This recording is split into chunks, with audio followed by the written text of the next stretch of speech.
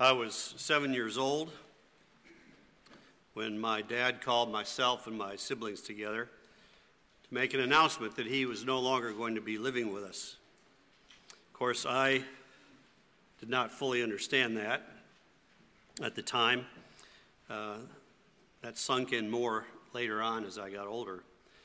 But years later, I came across a poem that my mom had read, or that my mom had written regarding that time. And I don't remember the poem, I've lost it since, but I do remember these particular words in the poem. She wrote, "There's someone else," he calmly said, "and love that would not die was dead."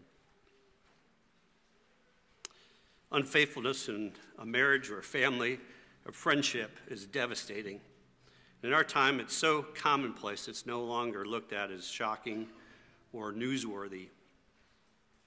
Along with other ramifications of turning away from God we see in the West, there comes the heavy cloud of mistrust, inability to put your confidence in others who are ready to compromise their integrity and their reputation for a moment's pleasure or for a slight advantage. I would venture a guess that just about everyone, everyone here has experienced unfaithfulness, witnessed it, or even been a party to it. Many of you know the awful sense of betrayal, or have seen up close the devastation done to families, to businesses, friendships, because someone decided to break a vow or contract or trust. What does the Bible have to say about faithfulness? Well, it says a lot. More than we can ever cover in one sermon, but I will leave that up to you to chase down further verses if you would like to do that. Before we do, let's ask the Lord's help as we look at this incredibly important and practical subject. Father, we thank you that you are the faithful one, that you've given us the picture of what faithfulness looks like. Forgive us for not thinking and dwelling on that reality and the implications of it. But we pray now that your Spirit would help us to appreciate this fruit of the Spirit as a reflection of your very character and attributes. We pray in Christ's name. Amen. Our context is Galatians 5. The letter to the Galatians was written by Paul to the churches of Galatia. It's a mini version of the book of Romans, and as we have seen, it's packed with theological riches and truths that are fundamental to understanding the Christian faith. Primary in Paul's mind is the doctrine of justification by faith alone. Contrary to all other worldviews that teach your good must outweigh your bad if you want to any hope of a happy afterlife, Christianity teaches that you can never expunge your record of wrongdoings, nor can you ever do enough good deeds to eradicate the bad or to earn some kind of pass into heaven. Paul's point that we can never hear enough is that heaven is only attainable if the payment for your sins is done by someone else on your behalf. And the righteous deeds needed to warrant an eternity with God must be done perfectly by someone other than yourself. And of course, that's the whole good news, isn't it? The Lord Jesus has done that very thing, taken the wrath of God upon himself and has lived that perfect life in our place. And those who put their trust in him have him therefore as their substitute. But the Bible also teaches that following one's conversion, one's acceptance of the gift of life, we are also given the gift of the presence of God's Holy Spirit in our hearts. And when the Holy Spirit enters our hearts, there are inevitable effects that the Word of God does on our minds, our wills, and our emotions.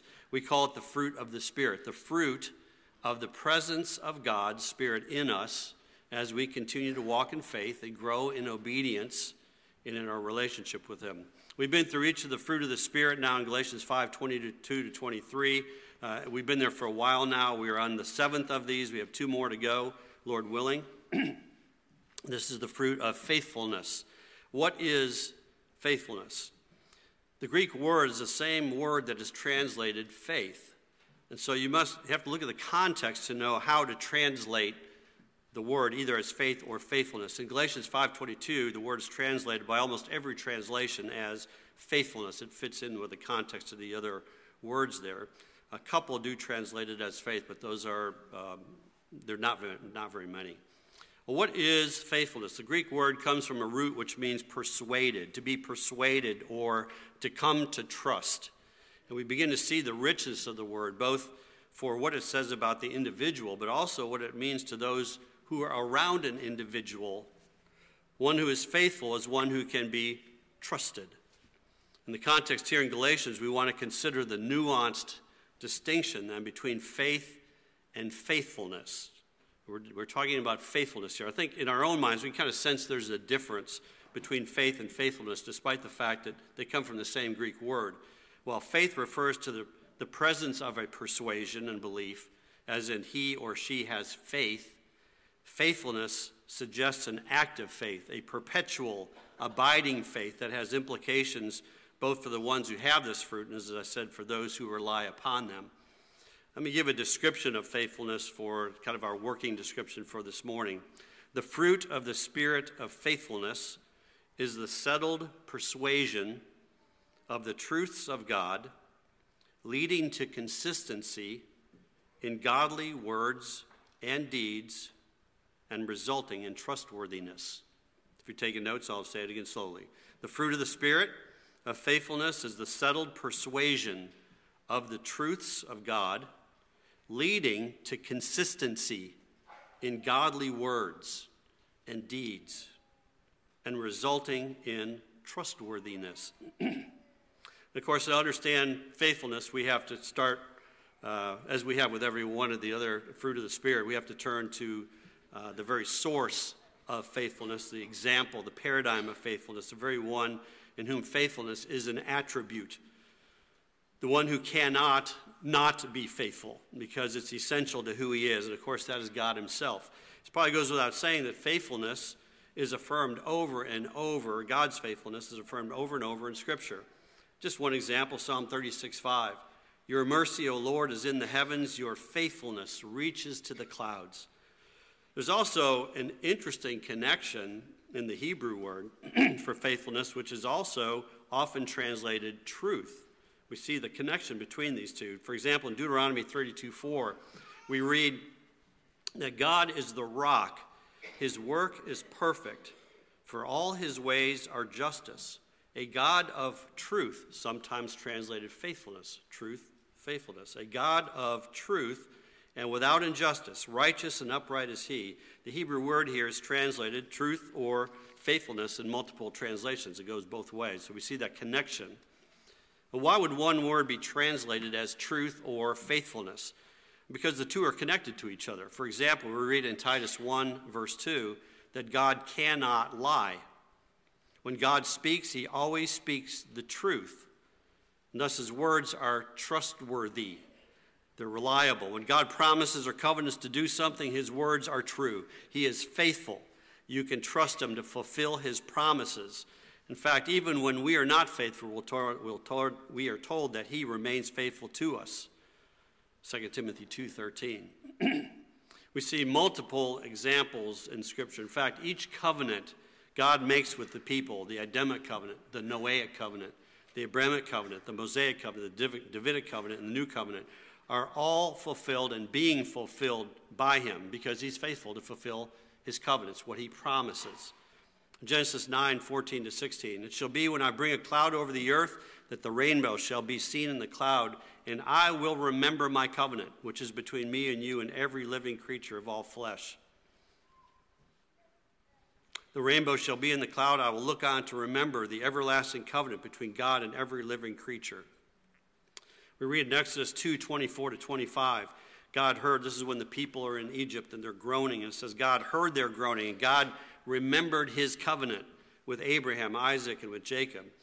And God looked upon the children of Israel, and God acknowledged them. In Leviticus 26:42, then I will remember my covenant with Jacob, and my covenant with Isaac, and my covenant with Abraham, I will remember. Psalm 106:45, and for their sake he remembered his covenant and relented according to the multitude of his mercies.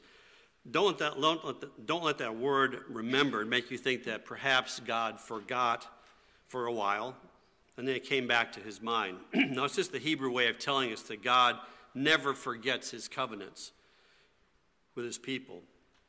And because God is truth itself and cannot lie, every covenant promise he makes is absolutely certain to be fulfilled by him. Often the fulfillments are done at times where it seems like the fulfillment is not even possible, certainly not likely. We think of Abraham and Sarah having a child in their senior years. You think of the kingdom of David continuing despite the unfaithfulness of the kings in the line of David. We could go on, all these examples where we think, well, it doesn't look like it's happening. And then we see, no, it happened. He promised it would happen. It would happen. When Solomon dedicated the temple, he called the people to remember this attribute of God. In 1 Kings 8:56, Solomon says, "Blessed be the Lord who has given rest to his people Israel according to all that he promised. There has not failed one word of all his good promise, which he promised through his servant Moses." The author of Hebrews tells us in Hebrews 11:11, speaking of Sarah, by faith, Sarah herself also received strength to conceive seed, and she bore a child when she was past age, because she judged him faithful who had promised. You see the relationship again between promises and truth and faithfulness are all tied together. Well, how does that make you feel when you read verses like 1 Corinthians 1:8 and 9? We read about God's faithfulness. We read, where we're told in 1 Corinthians 1:8, who will also confirm or keep you to the end, speaking of God, that you may be blameless in the day of our Lord Jesus Christ. Verse 9, God is faithful, by whom you are called into the fellowship of his Son, Jesus Christ. When you think of God's faithfulness, what does that mean when you read verses like Romans 8:28? We know that all things work together for good to those who love God, to those who are called according to his purpose. Despite the direst circumstances, the Christian can hold on to that unmovable rock of God's promises, and you can ride out the storm.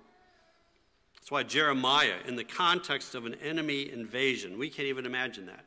Well, if you could try to imagine it, imagine troops coming down the streets and you're realizing it's now happened. We've lost it. We've lost the battle, and now the enemy is approaching. Israel being overthrown in the promised land by a pagan and vicious army.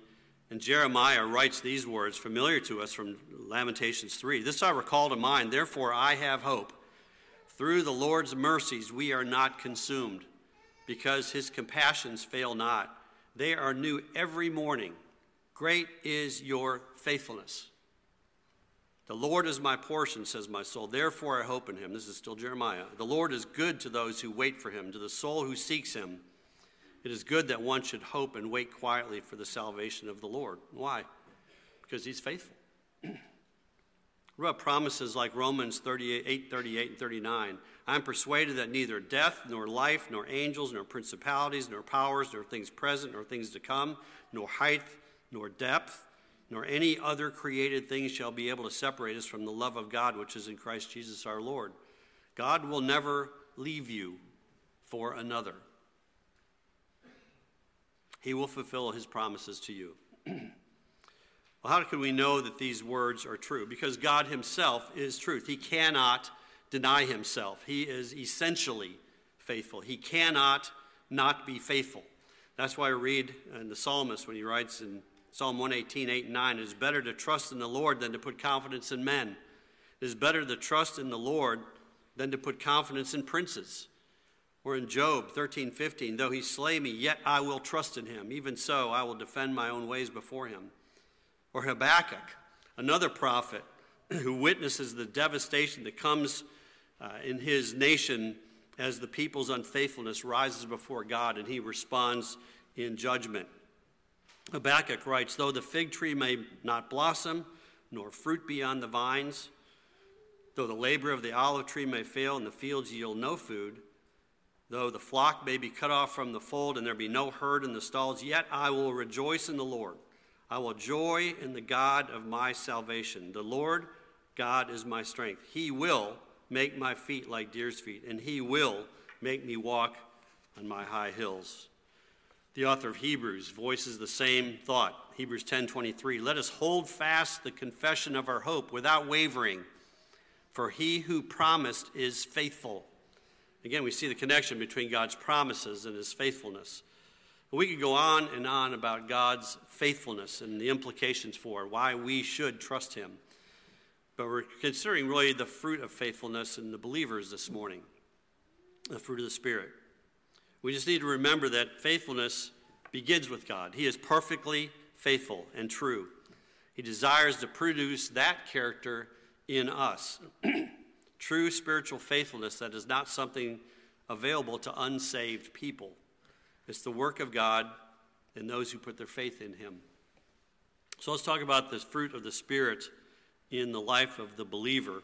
Because we are made in the image of God, we are to image our Creator in this attribute of faithfulness. This means that when we take our vows or when we covenant with God or others, we are to fulfill them, even when it costs us something. For example, we read in Psalm 15, another psalm that's familiar to us. The psalmist David writes and asks the question, who may abide in your tabernacle? Who can be in God's presence? Who may dwell in your holy hill? He who walks uprightly and works righteousness and speaks the truth in his heart. There you go, the truth. Who does not backbite with his tongue, nor does evil to his neighbor, nor does he take up reproach against a friend, in whose eyes a vile person is despised, but he honors those who fear the Lord. He who swears to his own hurt and does not change. He's made a commitment, and now he realizes the cost of that commitment, but he says, I made it, and I will follow through on it. Another word we can introduce into the conversation is the word integrity, which means undivided or whole. Your words match your deeds. David's words of walking uprightly and righteousness capture that idea. And we see a lot of examples of faithfulness in the Bible. Hebrews 11 is a catalog of men and women who were faithful. No, not perfect, but when the time came and the dust settled, they held on to God and his promises, and they faithfully trusted him and they obeyed him. One great example of a man with this character quality, this fruit of the Spirit, is the prophet Daniel. You recall in Daniel 6, when Daniel was put in authority in the halls of a pagan nation, and he did so well in that position that the king planned to put him in charge of all the other authorities, and the other authorities resented him for it. So what did they do? They decided to set a trap for him. We read in Daniel 6:4, so the governors and the satraps sought to find some charge against Daniel concerning the kingdom, but they could find no charge or fault because he was faithful. Nor is there any error or fault found in him. Can you imagine that? I mean, imagine anybody who's running for office now, what's the first thing the other side does? Dig up the trash. Let's find something in their past that we can use to throw against them and make them, discredit them in front of everybody else. Well, with Daniel, they couldn't find anything. He was faithful. Integrity, faithfulness, truth, constancy, trustworthiness, these marked the prophet Daniel. And even when these pagan authorities tricked the king into issuing a decree that might result in Daniel's death, he stayed the course, even to the point of being thrown into a den of lions to be executed. Let me ask, does faithfulness describe you? Let's think this through a little bit and bring it home to our lives. Let's say put on your seatbelts, but maybe that's not a way to say it. But some diagnostic questions to ask. Would other people describe you as faithful? Are you the one who will lovingly confront a friend who is in error, for example? The Bible teaches in Proverbs 27:6, faithful are the wounds of a friend. Would your friends describe you as faithful? Again, I'm not talking about being the Holy Spirit in people's lives and going around trying to find all their errors and faults. I'm just asking if you're willing to say the hard thing because you love them and you're faithful more than you want to keep peace or to be accepted. And you know, I didn't ask if you were faithful. I asked if others would describe you that way. We have a way of deceiving ourselves. If you find those around you would not describe you as trustworthy, then perhaps you have a faithfulness problem. Your deeds don't match your words. Another question, are you fulfilling the vows that you have made? Let's just think of the vows that you made before the elders of this church. To endeavor to live as becomes a follower of Christ. So let me ask, do you? I want to challenge the teens here particularly. Because it's not hard to say the right words before the session, as intimidating as it might be to sit in front of 10 or 12 men. You can say the right words. You can memorize the formula. You can convince them that you know the doctrines of our faith. But you took a vow. And I want to encourage you to consider, are you endeavoring to live as becomes a follower of Christ? Or is that a mere string of words you spoke to please your parents or to fulfill the expectations of the people around you? Is your personal integrity, your faithfulness to God, noteworthy to those around you? Are you ready to stand for Christ when it's not popular? By the way, it's not popular. Get outside the walls of this church, you'll find it's not popular. What I don't want to just talk to the teens. I want to talk to all of us. Does faithfulness describe you? For those who are married, you've taken vows, perhaps vows such as these. By the grace of God, I, blank, take you, blank, to be my wedded husband or wife. I pledge to you my faithfulness, to have and to hold, from this day forward, for better, for worse, in plenty and in want, in sickness and in health, to love and to cherish, to offer my strength, that by God's grace and according to his holy plan, we might grow together into the likeness of Christ from this day forward, as long as we both shall live. Are you fulfilling those vows? I want to say, I am so thankful for a number of our couples in this church who have shown that faithfulness through incredibly hard times for multiple years. Thank you for your example. May we all follow that example. But are we fulfilling our vows? Not just with your body, but in your heart, in your mind, in your will, in your passions. Essentially note here that the wedding vows include potential circumstances that would test the vows in plenty and in want, in sickness and in health. And that's important because these questions remind us that your faith will be tested. In James 1, verses 2 through 8, we read about our faith being tested. Your faith or your faithfulness will be tested. James writes, "My brethren, count it all joy when you fall into various trials, knowing that the testing of your faith or faithfulness produces patience. But let patience have its perfect work, that you may be perfect and complete, lacking nothing. And if any of you lacks wisdom, let him ask of God, who gives to all liberally and without reproach, and it will be given to him. But let him ask in faith, without doubting. For he who doubts is like a wave of a sea driven and tossed by the wind. For let not that man suppose that he will receive anything from the Lord. He is a double-minded man, unstable in all his ways." That's a powerful text in relation to faithfulness. It tells us our faith will be tested. It doesn't say if you fall into trials, but when. It tells us what to do when our faith is tested and we start to waver. We ask for wisdom. We note that it adds that we're to ask without doubting. It goes back to the very nature of faithfulness, doesn't it? It's marked by constancy, dependability. James adds that when people who doubt are like the sea that ebbs and flows, they are double-minded, described by one theologian as spiritually schizophrenic. On the subject of our faith being tested, we read multiple times in the Old Testament where God tests people's faithfulness. For example, Exodus 16:4. The Lord said to Moses, "Behold, I will rain bread from heaven for you. The people shall go out and gather a certain quota every day, that I may test them, whether they will walk in my law or not." Moses said to the people, "Do not fear. God has come to test you, and that his fear may be before you, so that you may not sin." Deuteronomy 8:2, "You shall remember the Lord your God, who led you all these 40 years in the wilderness, to humble you and to test you, to know what was in your heart, whether you would keep his commandments or not." And Judges, "I also will no longer drive them out before them of any of the nations which Joshua left when he died, so that through them," that's through the enemies who are left in Israel, "I may test Israel, whether they will keep the ways of the Lord to walk in them as their fathers kept them or not." I think C.S. Lewis captured this well. I'm going to read a paragraph by him. It's a little bit longer, live with that, but listen to the quote that Lewis gives, describing the testing of our faith.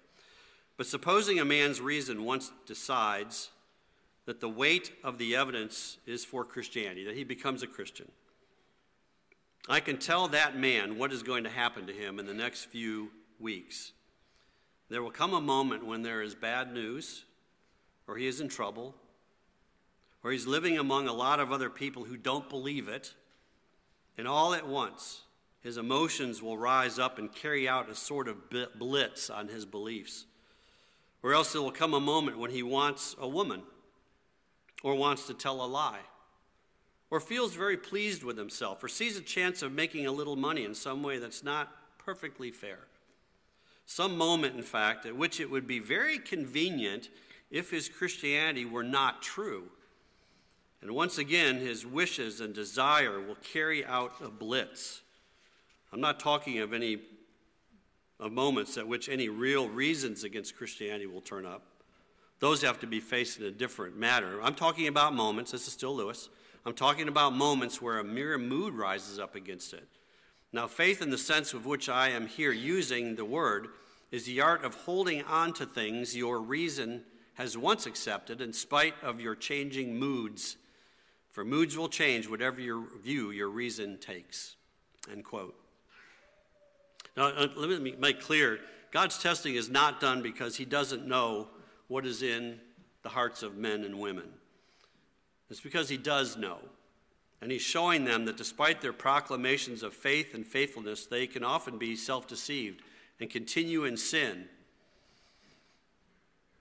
Now, that's not the only reason that he tests our faith. Sometimes he tests our faith to toughen it, to condition it, to mold it, to strengthen it. But the tests will come. It's a part and parcel. It's a given in the Christian walk.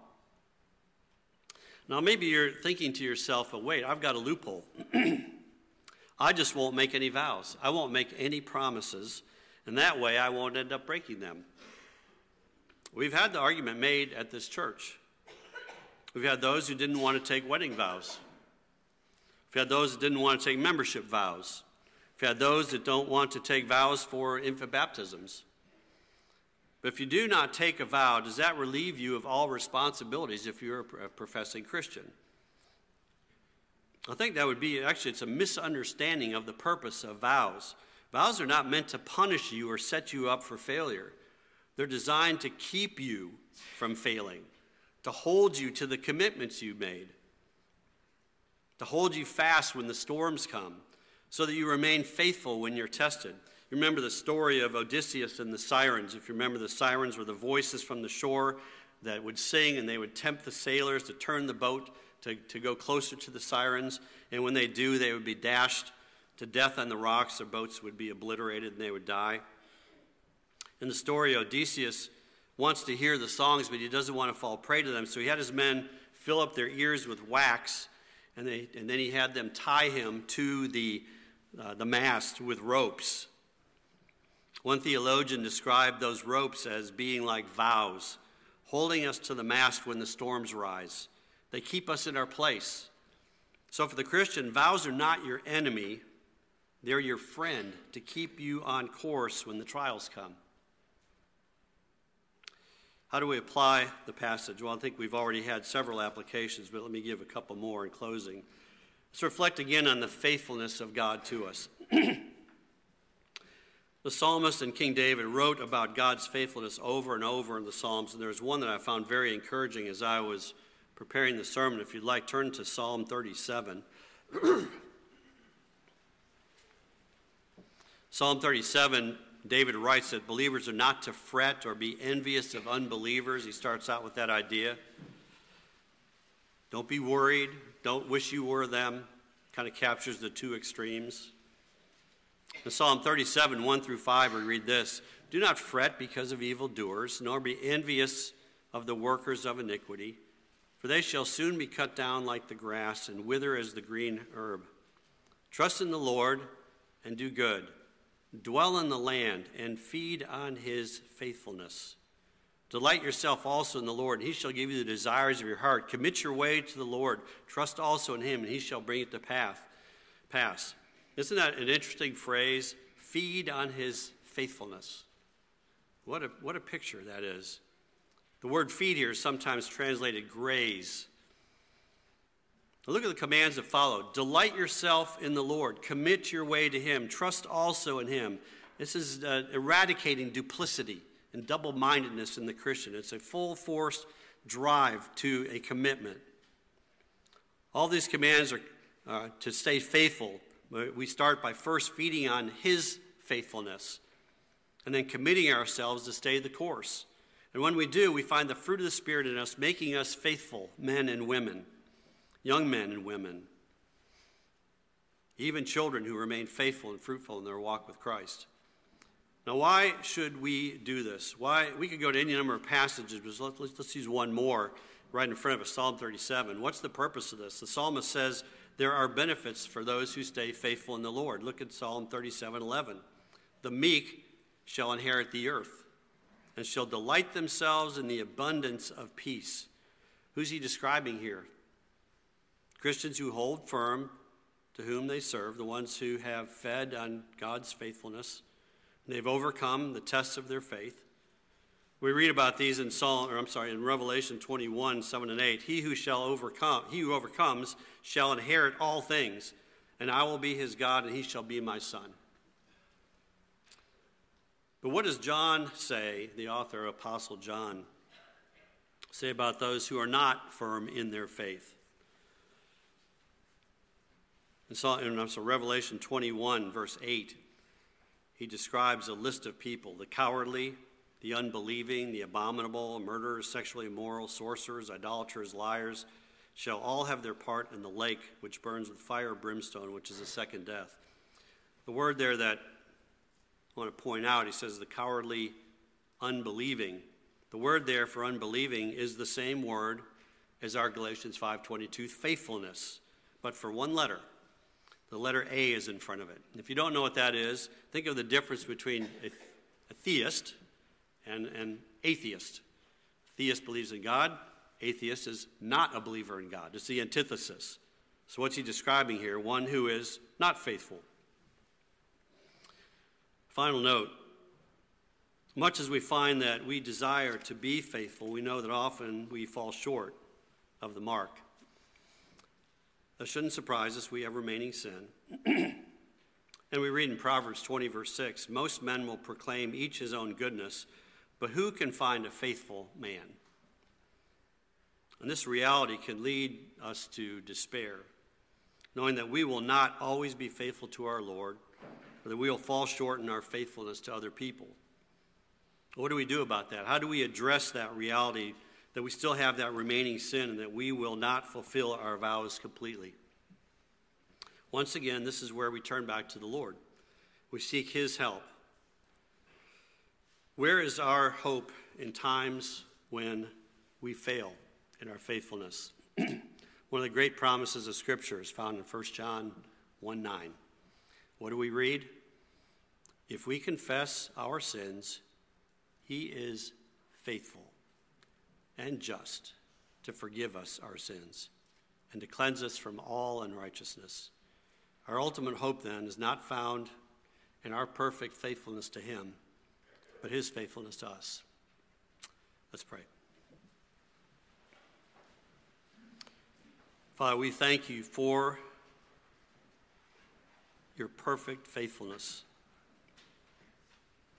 And we recognize, even in light of that, how meager our faithfulness is, and we would plead for the work of your Spirit to produce that strength of trust, of being persuaded of your truth, so that we might live consistent lives of word and deeds, that we might be those that others could put their trust in, that we would be trustworthy. Father, may that mark us as believers, not as a means of salvation, but as a picture of your grace and goodness and the work of your Spirit in our lives for the glory of God.